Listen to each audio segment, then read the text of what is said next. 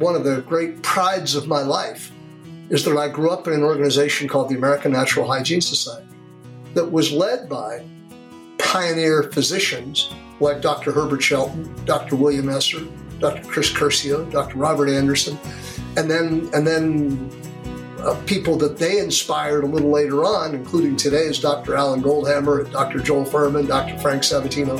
They all kind of came out of this health movement. But this is like 1948. This is 74 years ago. Next year, we're going to be celebrating our 75th anniversary. You have more power over your health than what you've been told. This is the Healthy Lifestyle Solutions podcast, and I'm your host, Maya Acosta.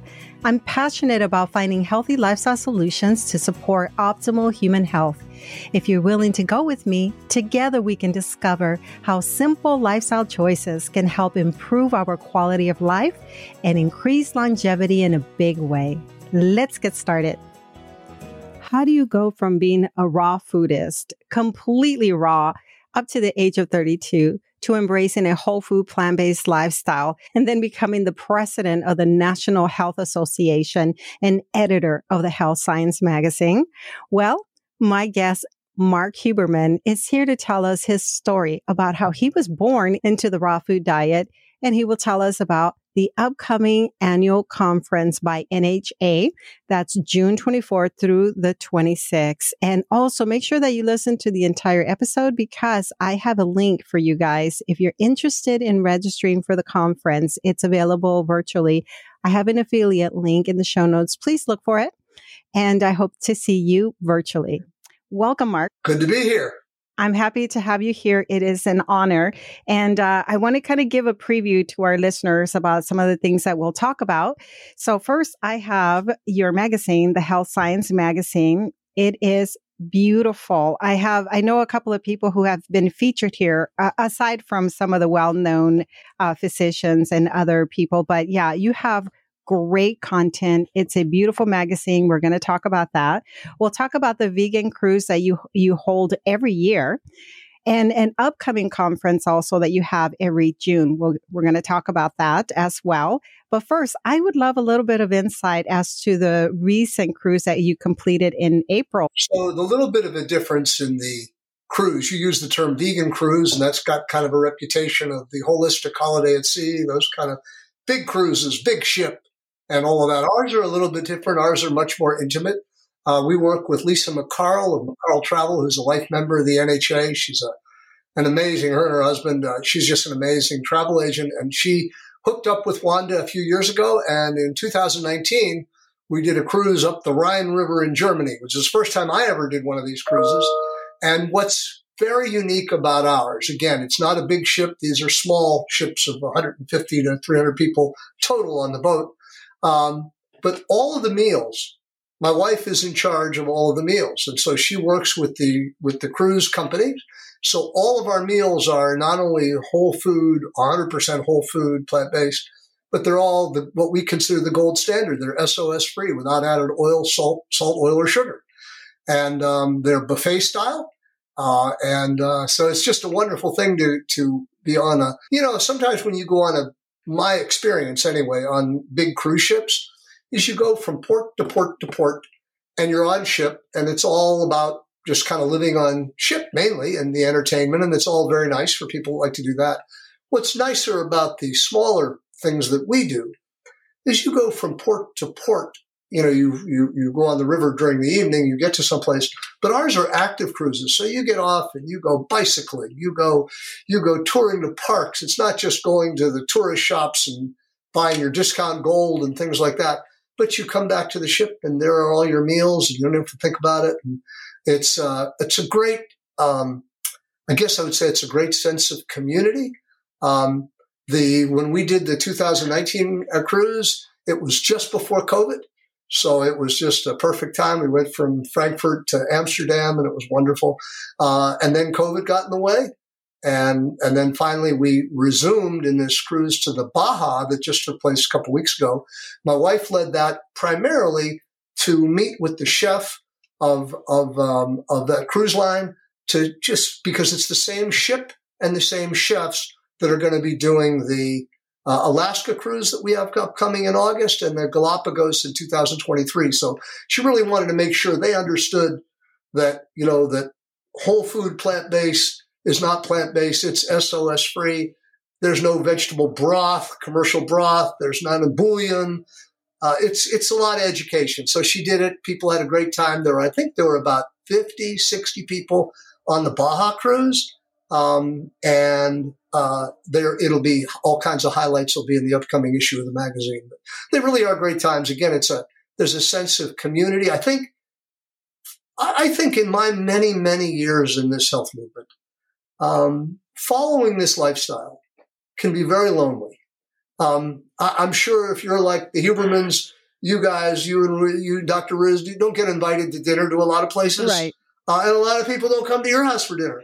It is a wonderful thing to be with a community of like-minded people. There's even so many people in this movement that are doing it alone, where a husband and wife, maybe it's just the wife or just the husband or not the children. To be able to come together as a community with like-minded people all doing the same thing is pretty special, pretty reinforcing. I like to say when people come to our conferences and now on these cruises, it kind of like recharges your battery. You're really with like-minded people. So that's the secret sauce of what we do. They're smaller, they're intimate. These cruises are active. You don't just sit on a ship. You tour national parks, things like that. You go zip lining if you want to zip line. You do those sort of things, and then your meals are gold standard. So that's the special thing about the NHA cruises, that we've developed a pretty good pattern.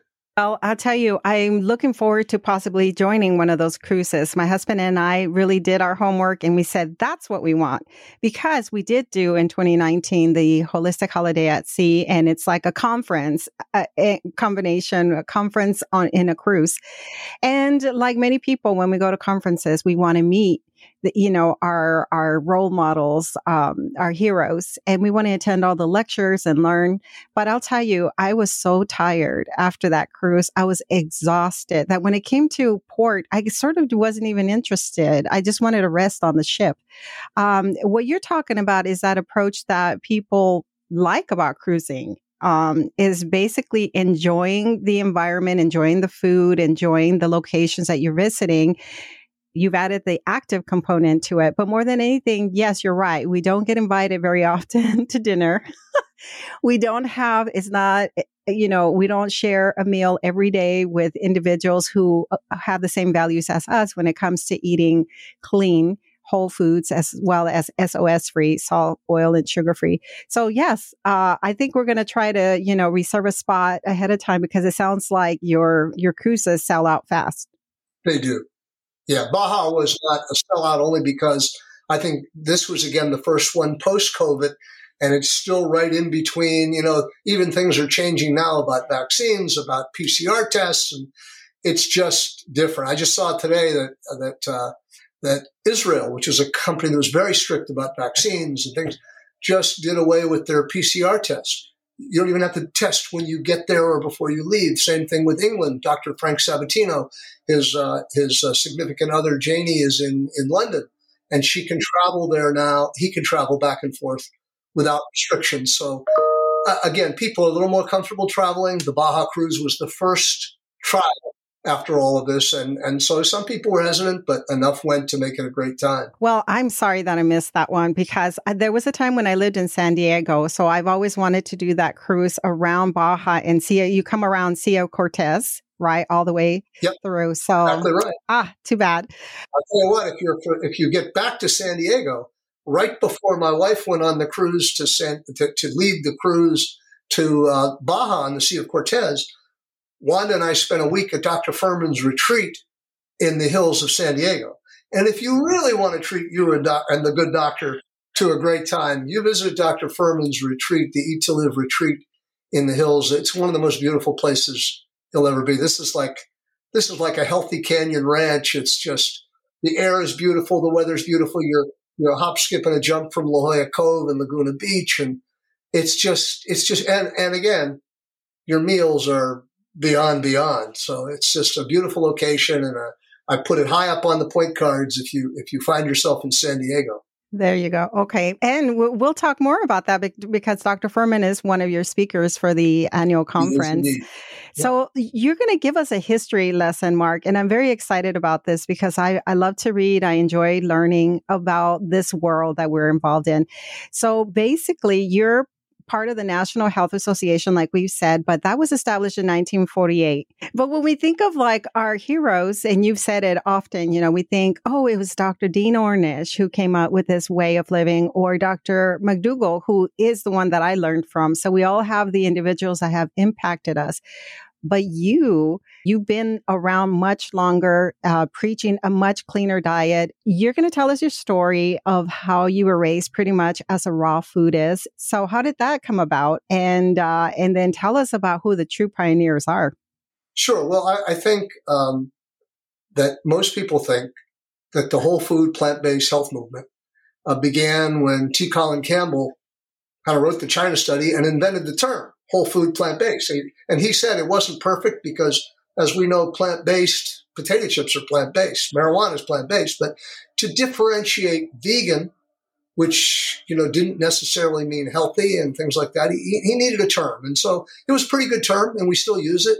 And I think the world uses it now, and we just try to refine it a little better. We say 100% whole food, and rather than plant-based, whole plant foods rather than plant-based, because again, just for the limitations of the term. But most people, again, I think that when in 2010 or 2011, when Forks Over Knives came out and featured Dr. Campbell, who had written his book a few years earlier, that this is where it all came from.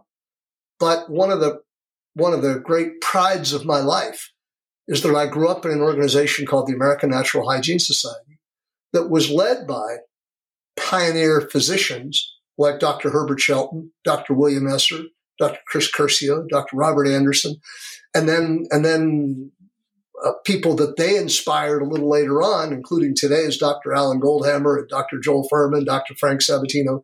They all kind of came out of this health movement. But this is like 1948. This is 74 years ago. Next year, we're going to be celebrating our 75th anniversary. And from the very beginning, they didn't use until Dr. Goldhammer coined the term SOS free. It was a nice terminology for the world to use, but our organization, Whole Foods, meant whole foods. Meant you ate more live foods than even cooked foods. You didn't have oil, salt, sugar. These weren't foods. These weren't whole foods. These weren't peppers and tomatoes and cucumbers and things like that. Now, obviously, science evolves a little bit, but our organization really has been the torchbearer for this movement for a very long time. I think what has happened and what's given great credibility to the movement is that Dr. Esselstyn, Dr. Campbell, Dr. Ornish, Dr. Barnard, and of course our own Joel Furman, and these MDs, articulate spokesmen. They've written books. They're great spokespeople for this health movement. Have given us a credibility that we never enjoyed. Dr. Shelton, Dr. Esser, these guys that were part of our health movement simply had their observations. They had health retreats where people went, and they'd engage in water fasting and put them on a vegetarian diet, and people got well. They just observed it, that they got well. They knew it empirically. But now, through the work of Dr. Esselstyn and Dr. Furman and Dr. Ornish, they've documented what these people knew. So who is Mark Huberman? My parents were early pioneers in this movement, not as doctors, but as adherents. They just, why do some people, as I'm sure you've been doing these podcasts for a long time, why do some people just get it? And some people, and so many people don't. So many people, my late great father used to say, that most people don't worry about their health until after they've lost it. But even that isn't always the determination. How many people do we know have a heart attack and then go back to smoking or go back to drinking and things like that? But there are people that the light goes off. They just see the wisdom of the logic, the science, the health, the humanity, the beauty of it all. That were my parents. So 1948, 49, 50, to recognize those principles, they were way ahead of their time. and they became members of the American Natural Hygiene Society, now called the National Health Association. And they would go to these annual conferences, and they'd be around like-minded people, and they'd be around charismatic people like Dr. Shelton and Dr. Scott. They'd read his books. Now people read the books of Dr. Furman, and they read the books of Dr. Esselstyn and Dr. Barnard and Dean Ornish. There's so many great spokesmen, but these people were just way ahead of their time. So my parents, being way ahead of their time, had their own health issues, overcame their health issues. I come along. They were real, almost religiously enthusiastic about this way of living. So that's how they raised me. And they raised me at I look back on it sometimes in amazement to be raised on raw foods. Even to be raised as a vegan was a little, unique, but to be raised on raw fruits and vegetables in 1951, 1950s, 1960s, there were no salad bars around. There were no Whole Foods. But we were a great family. My parents were just, they don't, when they make parents, they don't make it any better than I was blessed with. And they loved me, and they knew what was best for me, and they took me around a long line of people. And so I would go to these conferences. I grew up not knowing anything else but this way to enjoy life and enjoy eating. And then as I attended our conferences and was around growing up with Joel Furman and Alan Goldhammer and Michael Clapper and meeting all these people, they affirmed, as I got older, I was able to realize myself that science was documenting the way that I maybe grew up kind of religiously or just as a belief. Now it's validated, and that's pretty personally rewarding. And so I guess I like to say that I'm going to be 71 years old at our conference this June. I don't think I look 71. I don't think I act 71. My new grandchild doesn't think I act 71. So I think I've been blessed with pretty good health. I don't make a claim that I'm going to live to be like Methuselah. No guarantees in this world. We all have our limitations, but I think kind of in this era of COVID where everybody talks about immunity, I think I've been building my immunity my whole life. And I'm optimistic that every day the choices I make are extending my life and are going to give me the best shot with the foundation that I was born with. And I make those decisions every day. So again, I live, just as a footnote, I lived 32 and a half years on raw fruits and vegetables. No baked potato. To this day, never had a piece of pizza. Never had a glass of milk. I never had a piece of fish. I never had a hot dog at baseball games that I love to go to. Didn't have my first cake until I was about 65 years old for my birthday. My wife made me a Kathy Fisher healthy carrot cake. But I consider myself really lucky. That's all. Yeah. So I don't remember if you mentioned why your parents made that decision, and was it just yourself, or did that include your siblings as well? My parents had health problems, like I mentioned. So many people, it's a health crisis. My father worked for a guy who was an ardent vegetarian. My father was a boxer, a very athletic guy, and one day, with my older brother, collapsed with polio, and he was diagnosed with polio and told 1949, 1950 he was never going to walk again. That wasn't acceptable to my father. This guy, Ben Blumenthal, owned a furniture company that he worked for, said, "Hey, Max, why don't you come hear this lecture of Dr. Shelton and Dr. Benish in Cleveland, Ohio?" They did. It made sense. Again, why does it make sense to some people and not others? I don't know. But they bought a vegetable juice machine. They got a slant board. They started exercising. They opened their windows, got fresh air, pure water. And like everybody, it was a path. But it made sense. My mother had some thyroid and some appendix issues. My brother had bronchial asthma. So the whole family was kind of a little bit of a train wreck. And then I come along in 1951. My parents were really newbies at all this. And one of the crazy things that they didn't want to do was give me cow's milk. And even crazier, they didn't want to vaccinate me. And in 1951, not wanting to do those things was pretty controversial. The family put a lot of pressure on my parents, on extended family. My mother was trying to nurse me, at least so the story goes. Her milk spoiled. I developed projectile vomiting. I got really, really sick, almost died. Went under the care of this Dr. Benish, who, thank God, was in Cleveland at the time. He took me, my parents under his wing, got me through that crisis, put me on that path, and the rest, as they say, is history. And because I survived and seemed to thrive, you don't mess with a good thing. So that's why my parents did what they did with me. Incredible. Having had those 32 years of experience as a raw foodist, eating raw foods, what are some of the recommendations that the National Health Association makes when it comes to how much raw food should be in our diet? Well, I think for the same reason that I did not continue on a raw food diet is that I think what I realized when I was 32 years old, that there are very few physicians that recommend a raw food diet. Number one, it's difficult to sustain without some starches in your diet, without some, it just can be difficult to maintain weight. It can be difficult to maintain satiety, I think, for people. But again, is it necessary? And I think the better thinking is there are some foods that just really you can't consume raw. I mean, kale and spinach and things like that. I guess you can put spinach in your salad. I do. Kale, unless you massage it with some avocado or something, is a little bitter. Certainly, you can't eat legumes, split peas, and you're not going to eat split peas raw. And I guess you could sprout peas and things like that. But there are things that you just can't. And so I think it is not necessary and is not always effective. That being said, I think Dr. Furman and everybody else would recognize that live foods, fresh fruits and vegetables need to be the lion's share of what you're doing. Dr. Furman likes to say, it's one of my favorite phrases, your salad should be your main course.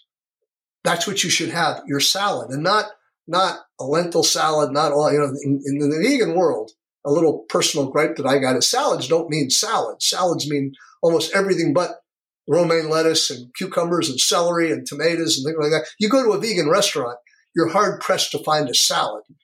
But in the National Health Association, if you come to our conferences, if you go on our cruises, a salad bar is a real salad bar at every meal with lettuce, all kinds of lettuce and sprouts and things like that, fresh, whole, live foods. And I think the better science says today, that's where your phytochemicals, that's where all of these factors come from.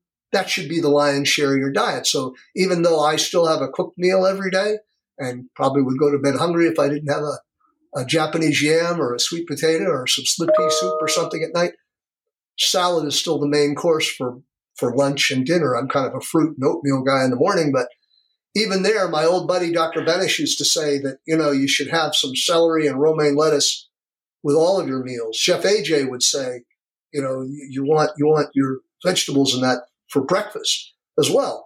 And again, we all have our habits, but the main point is that I think we recommend in the National Health Association, and what we try to demonstrate at our conferences is that you need to get a high percentage of your diet should be the cruciferous vegetables and fresh and whole and live. And that's where the best enzymes and the best nutrition is. And for anybody who fights weight problems, when you fill up on a salad, as long as you don't lace it with the wrong kind of dressings and things like that, and croutons and all that other kind of stuff, you won't have any weight problems filling up on a salad. Yeah, just won't. It won't. You can eat all you want with no guilt, and you'll do just fine. So again, we're not a raw food organization. We've never been. We have stood for the proposition that the more whole plant foods you get into your diet, the better you are, and without added oil, salt, or sugar. That's the optimal gold standard. We know everybody's on a path, not everybody's there, but at our conferences, we go to set the gold standard and show you not only you can do it, but it can be enjoyable and satisfying and tasty and all that. But not everybody's there. It's not a crime because you didn't grow up 32 and a half years like Mark Huberman did. That's just, everybody's a little different. And everybody's blessed with different constitutions. One of our doctors, Dr. Nathan Gershfeld, says sometimes, how strict do you have to be? You have to be as strict as your body requires. Some people need a little more than others. Just the way it is.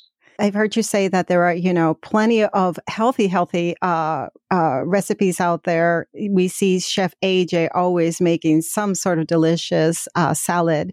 So let's talk about the conference. So When, if we can back up a little bit, when did you get involved with the National Health Association? So early on, you started attending the conferences. At what point did you decide you're going to get more involved, join the organization, the association, and then, be part of the conferences and everything else that you do now with the magazine as well? My parents started sending me to conferences. I think the first one I can remember was I was 10 years old at a hotel, the Pitt Congress Hotel in Chicago, Illinois, and they actually put me up as a speaker. As a young guy, I was kind of a novelty. They'd never met anybody who was, been born on raw food since birth. And so I had this iconic picture of my speaking at the American Natural Hygiene Society with Dr. Shelton in 1964 or 63. And that was pretty special. When I was 18 years old, again, I'd been going to these conferences, for year after year with my parents. And I was always, I've always been kind of a leader type guy, even in my community. I'm involved in lots of community organizations and things like that. So they thought I was kind of an interesting guy. So I got on the board of directors when I was 18 years old. Wow. And I went to undergraduate school and then law school. And when I graduated from law school, there was some organizational turmoil, like every organization, like a lot of organizations go through. And in 1977, I believe that I became the youngest national president of the American Natural Hygiene Society. When I was like 23 years old, something like that. And I really never left. And in 1978, a year into my first year as president, I always thought that people needed something for their, a bang for their buck, for their membership. And so I was part of the creator of what we now call what is now Health Science Magazine. Mm-hmm. It actually, I'll show you here, it's kind of over my shoulder, but this was the first issue of Health Science Magazine, published in 1978. And you'll see there was a very young Mark Huberman, looked a little different in those days. I interviewed Dr. Shelton. But the interesting thing that has not changed about that magazine is that it is a very unique publication. I don't know of any like it. It's 40 pages long. It has no advertising in it. It is just articles. Every issue has a feature interview with some of the deans of our health movement, the leading voices like Neil Bernard, Michael Greger, this most recent one with Dean Ornish. So it's a pleasure for me to get to know these people, but to share their lives with our people. There's recipes in each issue, but it's not a recipe magazine. If you go into a health food store or Whole Food stores and you pick up Forks Over Knives or any of these really nice magazines, they're mostly recipes because that's what people like. We have recipes in every issue, but there's 5 or 6 or 7 recipes by SOS-free chefs. So Chef AJ, Kathy Fisher, one after the other that we feature. So it is that. Then there's testimonials. There's in-depth articles on various subjects. There's Q&As. It's a nice mix, and people tell us often that it's the only magazine they read cover to cover because it's just an interesting mix of inspiration and education. And again, as I'm sure you can attest, Maya, you look at the magazine, this is as high a quality a magazine that you'll find on the newsstand. I mean, we don't scrimp on paper. We don't scrimp on photography. We don't scrimp on anything. It's very expensive, and it's cost way more than the $35 that's included in the membership to get it quarterly. But we're able to do it because people donate to help us publish it each year. We do an annual appeal, and people do that. And obviously, our membership keeps growing. If you look on the back of each magazine, we list all the new members just since the last issue on the inside of the back cover. Yes. Sorry. And awesome. It's 300 or 400 between every publication from all over the country. These are real people. There are cities where they live. And so again, I'm real proud of the magazine. I think it's one of the best magazines on the planet. And we really work really hard to make it interesting. And again, for $35, when you join the National Health Association, you get that actual magazine in the mail quarterly. And when you register on our website, when you become a member for that same basic $35, you gain access to all 44 years of back issues for nothing. You can just download them and read every issue. So it's a pretty good deal. And there's also, when I said about the history of the American Natural Hygiene Society and the modern whole food plant-based health movement, even our organization, the founders of our organization, were inspired by people that wrote in the 18th and 19th century, what they call the natural hygienists. And there are ebooks on the history of that health movement that are also available to download for free when you become a member, on the rich history of this. Sylvester Graham, most people know him as the graham cracker kind of guy. Mm-hmm. But Sylvester Graham was really one of the fathers of healthy living and healthy and having fresh air and open windows. And talk about when they had the cholera epidemics in New York, people went to the Graham houses and they got well. They didn't die from cholera. And Isaac Jennings, who was one of the first guys to work with water fasting in the 1830s, and Russell Troll, Dr. Russell Troll, who ran a big clinic in New York, wrote a book called The True Healing Art, a lecture that he delivered on healthy living to the Library of Congress and the Smithsonian Institute. So it's a rich history. That's our legacy in the American Natural Hygiene Society and now the National Health Association. When you become a member for that $35, you gain access to all of those resources for nothing. So it's a pretty good deal. I love how you feature people in the community. So Dr. Colin Zhu was on the podcast recently, and I saw that he was being featured in your magazine. Oh. And so I said, well, look at that. Like, I'm familiar with his work. I listened to his podcast. But the way the article was so well written and gave me sort of more of an insight to who he really is. I think that's when I became more intrigued, when you have certain guests, certain people that are featured in the magazine, they share that through social media. And then suddenly I'm interested. And so, and as a matter of fact, I wonder if we can talk about that, because you did say, being that NHA is going to celebrate next year its 75th anniversary. And I've heard you say, despite all of this that you've been doing, and you are the gold standard for this way of living, not too many people have heard of NHA. Why do you think that is? Sure. I think we really have been the best kept secret. I think that's changing because, again, social media is an interesting phenomenon. You have an ability to reach people like you do through your show and so many others that you couldn't do. You couldn't do in old days. It was, I remember when we were planning our conferences back in the day, it was print magazine. You could advertise in Vegetarian Times or the East West Journal or one of these legacy publications. But it was really, you were getting the true believers. But you couldn't, now you can reach worldwide, anywhere you go. And so, again, we are growing significantly. And part of it is, what's that old phrase? My glory is that we have such friends. On our board in the last couple of years is Dylan Holmes of Well Your World. Dylan has a remarkable follow. Chef AJ, of course, has been with us for many, many years. And when Chef A gives a shout out to anybody, it's a big megaphone that she's got. And we go way back with Chef AJ. And the same thing with Brittany Giroudi. If you've ever watched the Giroudi family, Brittany's a member of our yes. board now. So Tammy and Tom Kramer of Nutmeg Notebook. These are all really good friends who are talking about us. So again, as evidenced by all the new members we keep getting, we're not such a secret anymore. And really rewarding to have that, to enjoy that kind of growth. And we also do our own, we just started our own a Power Your Health Q&A, a monthly podcast where we have you can call in. We use a StreamYard platform. People can call in, post their questions and talk. And so we have one. We did Dr. Stefan Esser last month. We're doing on the 24th of May, Dr. Christy Funk. She's really neat. And so on the fourth Tuesday, it's usually the fourth Tuesday at 7 p.m. Eastern Time, you can register on our website for free. You don't have to even be a member, and you get to interact with these people. And so we're doing what we can to even become more well-known. We'd like to be as famous as Dr. Greger, but, the more we interview Dr. Greger, the more he talks about us, the better it gets.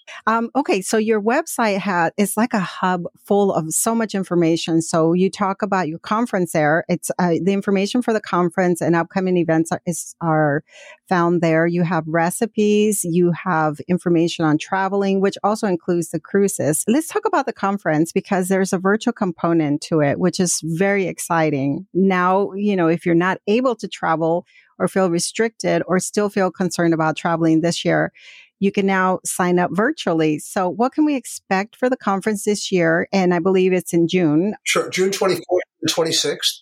But we tell people that if you can come, you come on Thursday the 23rd, because we offer like a bonus session. We have actually Jane Esselstyn coming Thursday evening, Caldwell's daughter. She's an amazing RN and an educator and really inspiring. And so she'll be there Thursday night. And then when you're there Thursday night, you're available Friday morning, because, again, one of the things we do to make it a really inspiring weekend is that we last year took 4 buses of people to the beautiful Cleveland Metro Parks, part of the Cuyahoga Valley National Park system. That so we do a hike on Friday morning, and then people come back to the hotel. The conference gets going on Friday afternoon, so it's a great way to kick off the event. Cleveland is the only city in the country with a national park.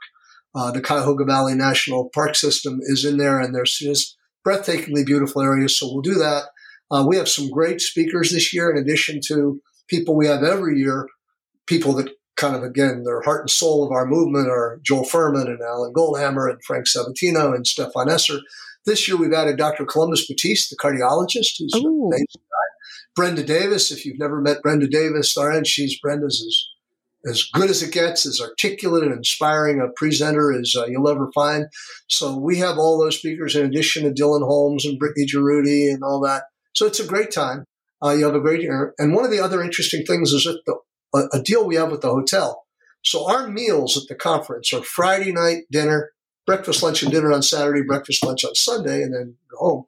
But if you come early or if you stay late, the hotel makes NHA compliant meals, essentially the same meals we offer at the conference, but you get them in their restaurant, a la carte, so you decide what you want. So you don't have to run out to Whole Foods. You don't have to bring a cooler for your room. You can forget about that when you come to our conferences. It's really good. So this year, to come to our conference, we're one of the most affordable conferences you can find. There are still tickets available for the live conference of $665. It includes all your lectures, all your meals, and that for the weekend. But if you can't, and the hotel is only $139 a night at an Embassy Suites. It's a beautiful, beautiful hotel. Handicap access, by the way. Handicap accessible for everyone. If you can't, we just offered a virtual option. But the virtual option, which I think is $97 through May 21st, and then it goes up to $129. With that, ours is a little bit different than the typical virtual hybrid conference that you watch on Zoom. What we do with ours is that we do a lot of interactive stuff, so that if you're part of the live audience, you'll be on beforehand, you'll be on after, during breaks. I'll go out and interview one of the doctors you're talking to. You could post your questions to them yourself.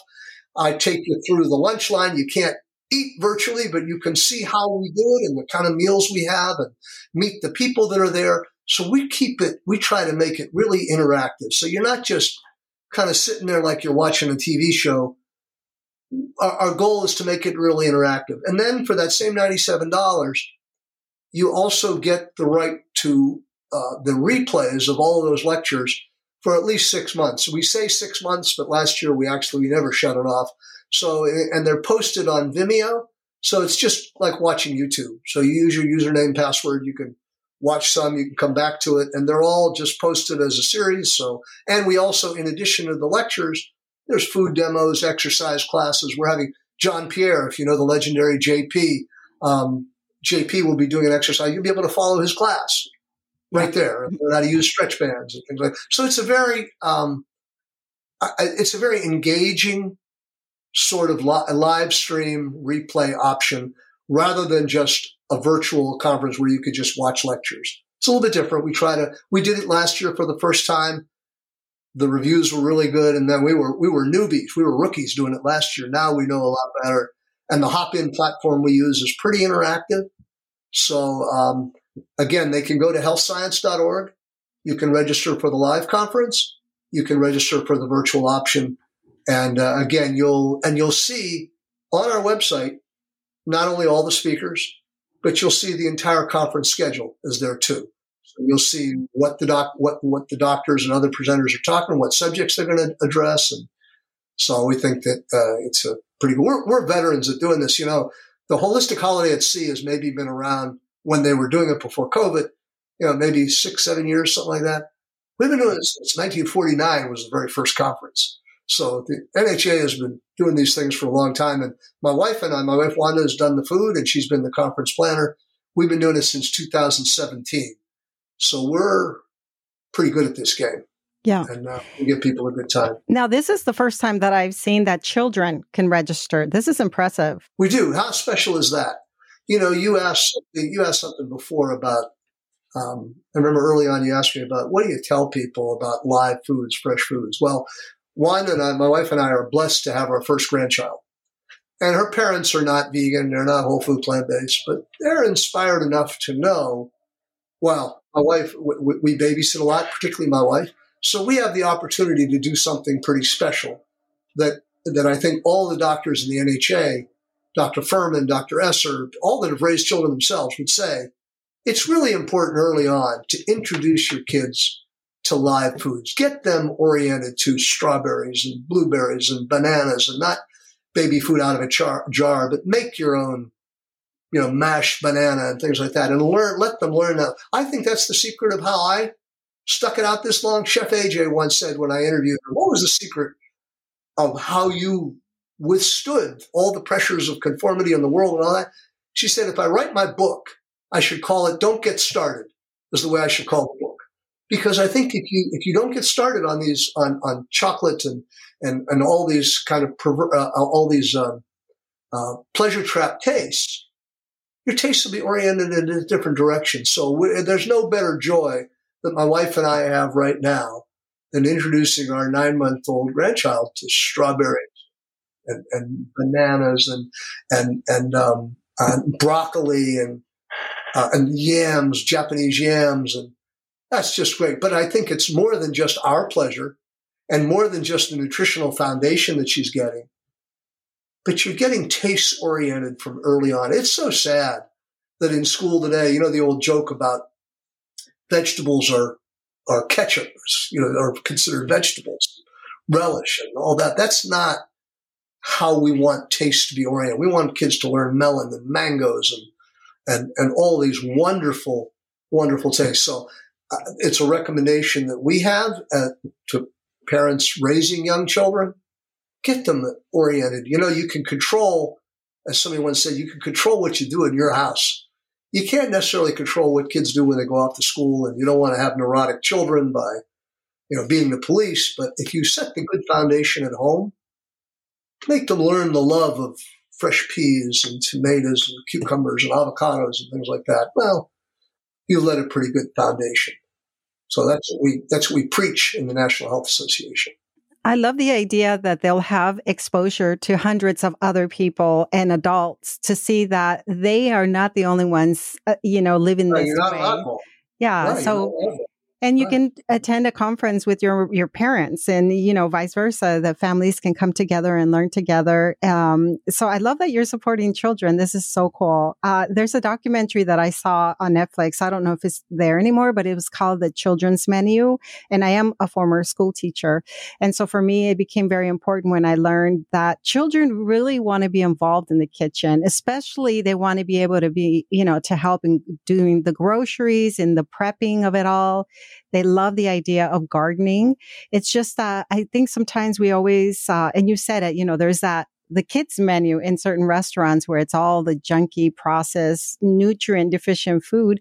Why should they eat differently than we do when we're eating clean? Why are we not promoting healthy dishes to children? So when the children are on board, send them to a conference. That is awesome.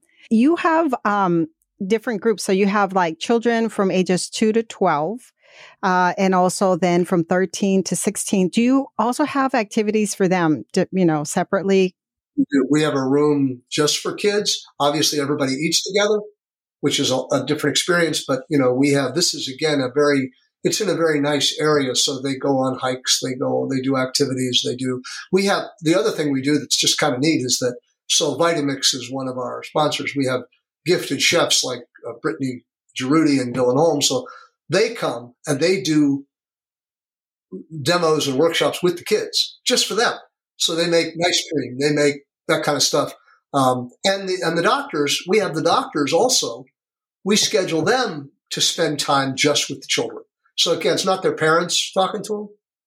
It's a little bit different. And we find that pretty meaningful for kids. And we had probably 10, 11, 12 kids last year of different ages. And so we have a kids coordinator and, but it is, and again, I think that's part of the reason that, that I grew up in this movement, because I grew up with. Yeah. I think you're probably the only conference in this world that we live in, whole plant-based foods lifestyle, that is supporting children. I don't know of anybody else that's doing what you're doing. Yeah, I think Summerfest, Vegetarian Summerfest, that they did for years in Cleveland, did foster a lot of children. Obviously they're not anywhere near as narrowly focused as we are on health. There's a lot. Summerfest was like an umbrella for lots of different things, but they did nurture children, and that was a good thing. They did. But other than that, I agree with you. I'm not aware of anybody else in this space that does that. I want to encourage our listeners to really look into this and send this information to, the conference information to anyone that you think may benefit. If they have children that are already on board, this is a wonderful way to support them. I also see that you have other physical activities, kind of like you were saying, even with your cruises, they're active. Well, here you have walks, guided walks, you have chair yoga. So there's that physical component, because a lot of times when we go to conferences, we sit. And so you have the physical movement aspect to this. This is wonderful. Dr. Clapper says it's the food. Well, it's a little more than just the food. It is. Food is a lot, but you really do need to move. You need to exercise. You need balance in your life. And so we try to touch all those dimensions during our conference and with our children and all that. So it's also a priority of ours too. So and topics that you cover, like you mentioned with Dr. Bautiste, who's a cardiologist, he'll talk about a cure for a broken heart, meaning just heart disease. And then a topic on really protecting ourselves against cancer and COVID, because that's a conversation. COVID is a conversation we're just going to continue to have on really supporting our immune system, because that's the key, right? If we have a healthy gut, a strong immune system, our body is able to fight some of these conditions. And also cooking demos with Dylan. Everybody likes that. Those are my favorite. Well, this is amazing. And so registration is open now, and the conference takes place June 24th through the 26th. By the way, it's the Embassy Suites in Independence, which is a suburb of Cleveland. It's like a 5-minute or 10-minute Uber from the Cleveland Hopkins Airport, which is an international airport. The hotel is in a lovely area right next to a Top Golf. If anybody knows what Top Golf is, it's a fun activity. If you've never been to Cleveland, there's the Rock and Roll Hall of Fame. There's the Great Lakes Science Center. Cleveland's a neat town, and the parks. So if you want to come early and stay late, the $139 hotel rate applies to a couple days before and a couple days after. So if you've never been to Cleveland, it used to be called the Mistake on the Lake, but it's not anymore. Cleveland's a great town.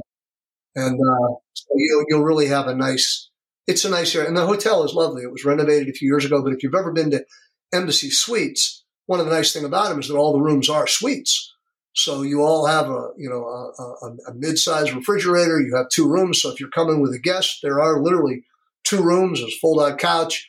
All the rooms are like an atrium. Again, I mentioned the handicap access of this.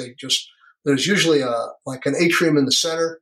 And one of the things they did when they renovated this one a few years ago is that it used to be a bunch of steps you had to go up and all these barriers. And now it's all on pretty much on one level. So it's a lovely, lovely hotel to be, lovely area. And I think people have a great time. I think so. Yeah. It looks amazing. And so also I'm interested in kind of this partnership that you have with We Did It Health. They're going to have a sort of a summit as well. Is that in conjunction with your conference? It's on Thursday during the day of the conference. And Peter Goldstein it's the kind of the brainchild of a guy by the name of Peter Goldstein.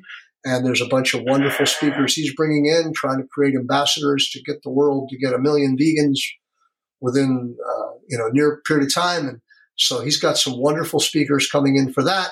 And those people obviously can stay over for our conference as well, but it's a nice gathering for that day. It's a separate registration for that event, but it's not expensive. And it's, you go to wedidinhealth.com, and he's a good guy, and his speakers will be at our conference anyway. So it'll be real nice. Pretty cool. Just one last thing. Well, I have a couple other things before we wrap up, but can you give us a little insight as to what people can expect if they decide to do the Alaskan cruise? Because I have my eye on that one. Well, I can only tell you that Alaska, like the Galapagos, has always been on my bucket list. Baja was always okay, go and swim with dolphins and things like that. But Alaska is like the last frontier, Right. And the Galapagos is just extraordinary. And so again, this is an active river cruise. So you're going up, not a river cruise, active cruise up whatever the place is, and there are side trips to the Denali National Park, which my wife and I plan on doing after the cruise for a few days. And so Alaska is just beautiful, and you have lots of options that you can do. Again, the difference between what this is and what a lot of cruises are. You're just not going to a port and go to Charlotte Amalia if you go into Nassau and go to the trinket shops and things like that, and then get back on the ship and have your entertainment. This is seeing Alaska. This is exploring glaciers and Alaska's extraordinary wildlife. And that's been on my bucket list for forever. And so to be able to do it and not have to worry about my meals, that's sliced bread, sliced whole wheat bread, organic whole wheat bread. It's really good with mashed avocado on it. Yeah, and sometimes you think of some cruises where people solely only go to eat. Like their idea is, buffet style, eat all you can eat in one sitting, and then lounge around, have a drink here or there. No, this is about us taking care of ourselves and embracing what nature has to offer. Right. On our cruises, they are not. Now, there may be in Alaska, maybe a lecture, but that's not, I don't even think so. Our Baja was not a lecture. Mm-hmm. Our river cruise was not a lecture. This is healthy vacationing. Mm-hmm. This is the lifestyle. That's the other difference between that and holistic holiday. Again, you're not going to have all these stars of our movement there to inspire you, which is a great, it's an extraordinary thing to be in the presence of Michael Greger and Michael Clapper and all these incredible people. That's not what our cruises are. That's what not our travel is. Our travel is about the lifestyle. Maybe it goes back to a core philosophy that I like to always talk about, who Mark Huberman is. I always like Joel Furman's, the title of his book, Eat to Live, rather than, and it's in contrast to live to eat. I think when people go on cruises, it's almost they live to eat on the ship and all the entertainment. Ours is eat to live. The eat is the fuel to do these wonderful, to see the world and see travel. And that's kind of how I've been my whole life.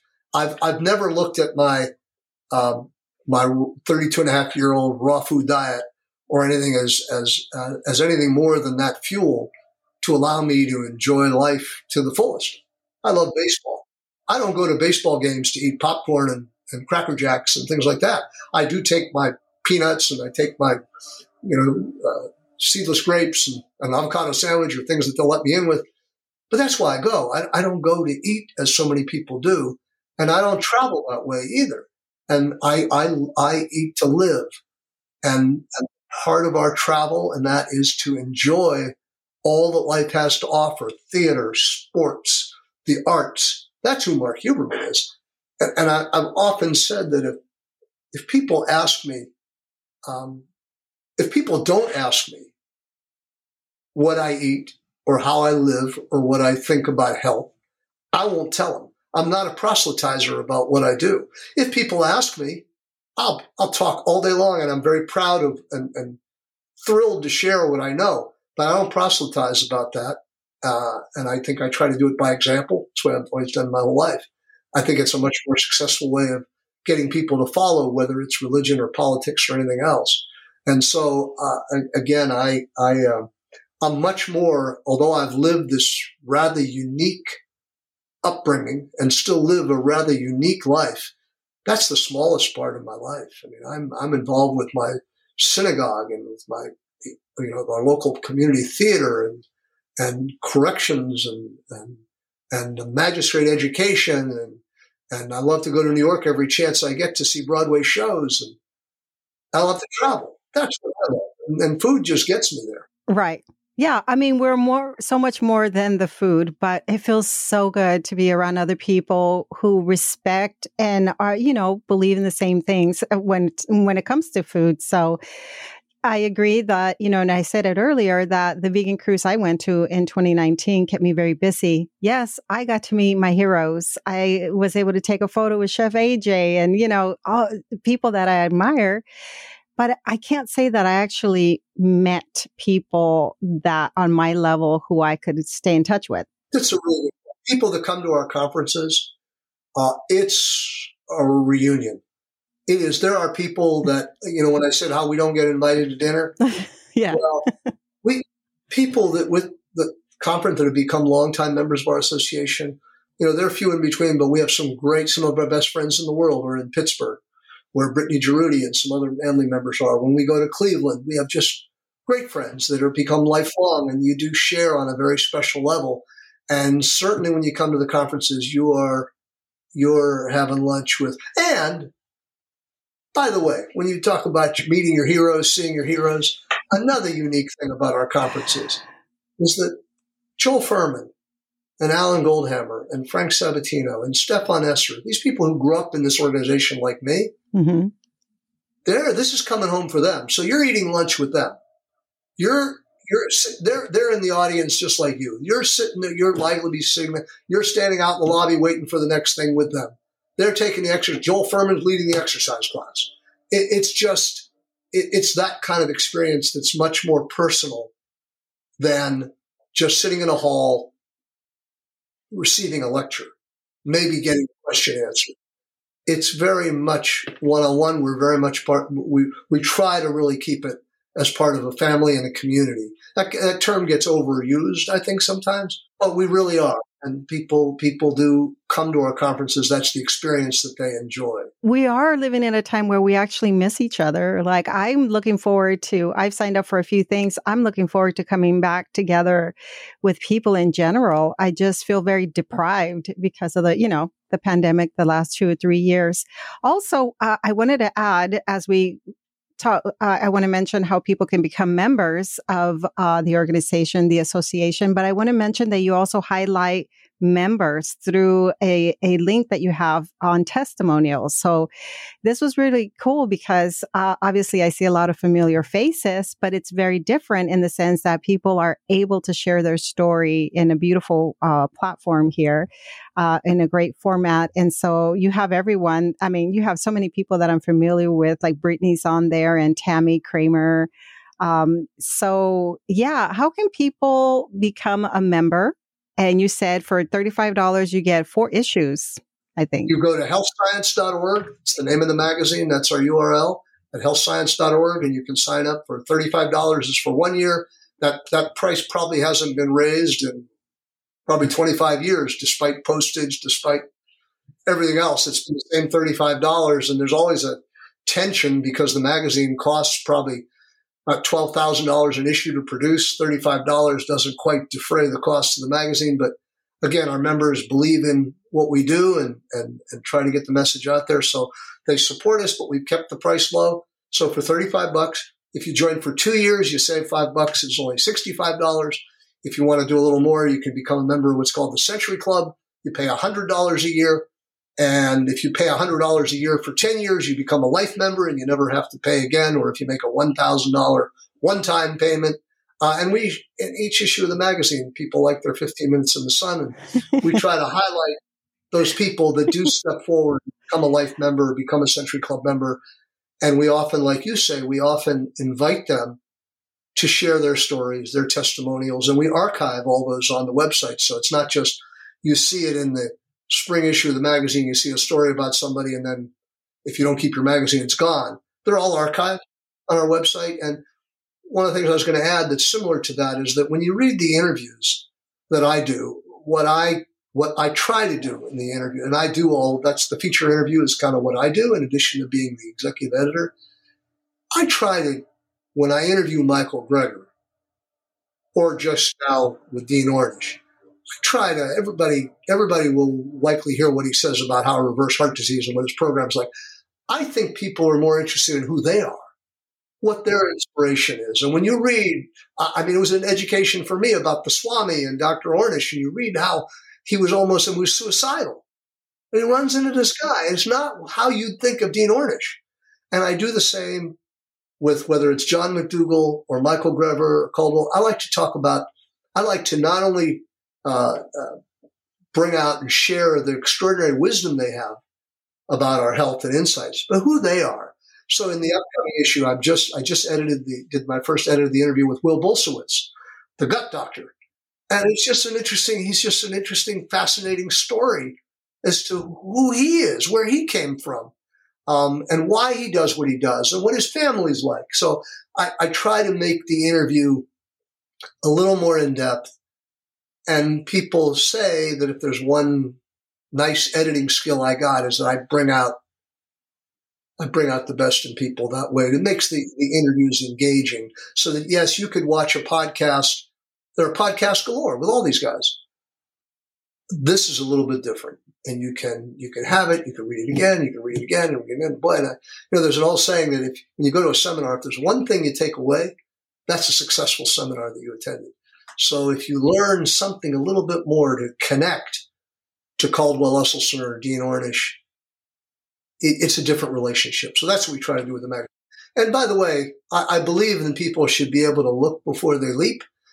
If any of your listeners wants to learn what the National Health Association is about, they want to see Health Science Magazine, if they email me at mhuberman@healthscience.org, my first initial last name, healthscience.org, I'll send them a free PDF of the latest issue of the magazine. They just, for nothing, electronically. If they like it, they like what they see, and they want a print copy, although this last issue has proved wildly popular with Dean Ornish. It's not going to last very long because he's the dean, and I've had a run on the bank for this issue, but I've got plenty of other issues, but I would be happy to do that. Mm-hmm. Just send people a free PDF electronic copy. You'll see the quality of it. And then if you like it, you join. And if not, your horizons have been a little more broad. Yeah. That's all. Well, I definitely love your approach. It is true that we're used to hearing that certain doctors tell their lecture pretty much, their perspective on lifestyle and disease. When we get to see another side of them, it's actually amazing. When I've heard you say, especially when Dr. Campbell, he wrote the China study and he was part of the way there, but he not fully on board. So I did not know that because that's something he doesn't mention very often. Yeah, you talked about how he went to True North and then kind of detoxed and went through the whole thing. And then so suddenly I'm seeing him with new eyes. Can you imagine Dr. Campbell writes this groundbreaking book is with a great title. He's about to go on to speak and he can't speak because he had been exposed to dioxin and had a swelling of his tongue and his mouth. And he came to one of our conferences and met Dr. Goldhammer, met Dr. Burton and some of our leading guys. And they said, maybe you could try this. Because his interest at the time was just animal protein and the danger of animal protein and societies with animal protein or plant-based protein. He didn't really have the bigger picture of whole plant foods. And he evolved, but by going to our conferences. So that was, I agree, when I interviewed him about it, I wondered whether he'd even want to talk about it because it was, kind of an embarrassing personal thing. But not only did it, but he did it as a badge of honor. But I think it was really enlightening and interesting for people to read about where did he come from? How did his thinking evolve? That's what we try to do with Health Science Magazine. I love that. It makes him more relatable to us, like more human, like, oh, he also had an issue. He wasn't just the doctor, the scientist, like he went through his own personal, and like you said, it could be in some sense seen as embarrassing, but a difficult situation that he overcame, and True North was part of that recovery. And then that moved him along to now understanding really whole foods. He wrote a great book called Whole, which really could have been written by Dr. Shelton and Dr. Bennett. That is the essence of this health movement that, we have so much of the world is focused on reductionism and trying to find, how much of B12 or calcium or getting this factor or that factor. He said, don't lose the big picture. Don't lose the big picture. And that's what he's to me is a legend in our time. So any plans for the 75th anniversary of the association? It just dawned on me, believe it or not, my wife brought it up to me about a month ago that, hey, this is going to be our 75th year. And I just, with all the crazy things we're doing, it didn't even dawn on me. So we are in the stages of that, but it's going to be quite a celebration that you're going to want to be at. It's going to be the place to be. And I think in our health movement, the giants that Michael Clapper and Neil Bernard and all of these people had the first platforms where they got to speak were at the conferences of the American Natural Hygiene Society, the National Health, because there were no other forums. We were the place where people, the health reformers gathered, the faithful gathered every year. Now, obviously, they've gone on to do great things, but I think they're going to remember their roots, and I think they're going to be happy to be with us to celebrate our rich heritage in 2023 at the end of June. Yeah. It's fascinating to see this whole full circle thing happening with different people along the way, different influencers and physicians and people who are sharing the message in different capacities. And to know that NHA has been a significant part of all of this, like really the foundation of it all. It's amazing. So yeah, we're going to have to be at that one at the 75th anniversary. You certainly do. Yeah. Is there, Mark, anything else that you'd like to share with my listeners? I'll include all the links in the show notes, but do you have like a final message on or even why they should become a member of the organization? Again, I think we have an extraordinary heritage. We have principles, we have standards. We have not wavered from that. Tell me another organization that doesn't sell anything but information and education. We don't have 18 CD or DVD sets. We have our conferences. We have a magazine that doesn't have any advertising in it. We've been 501c3 since 1969.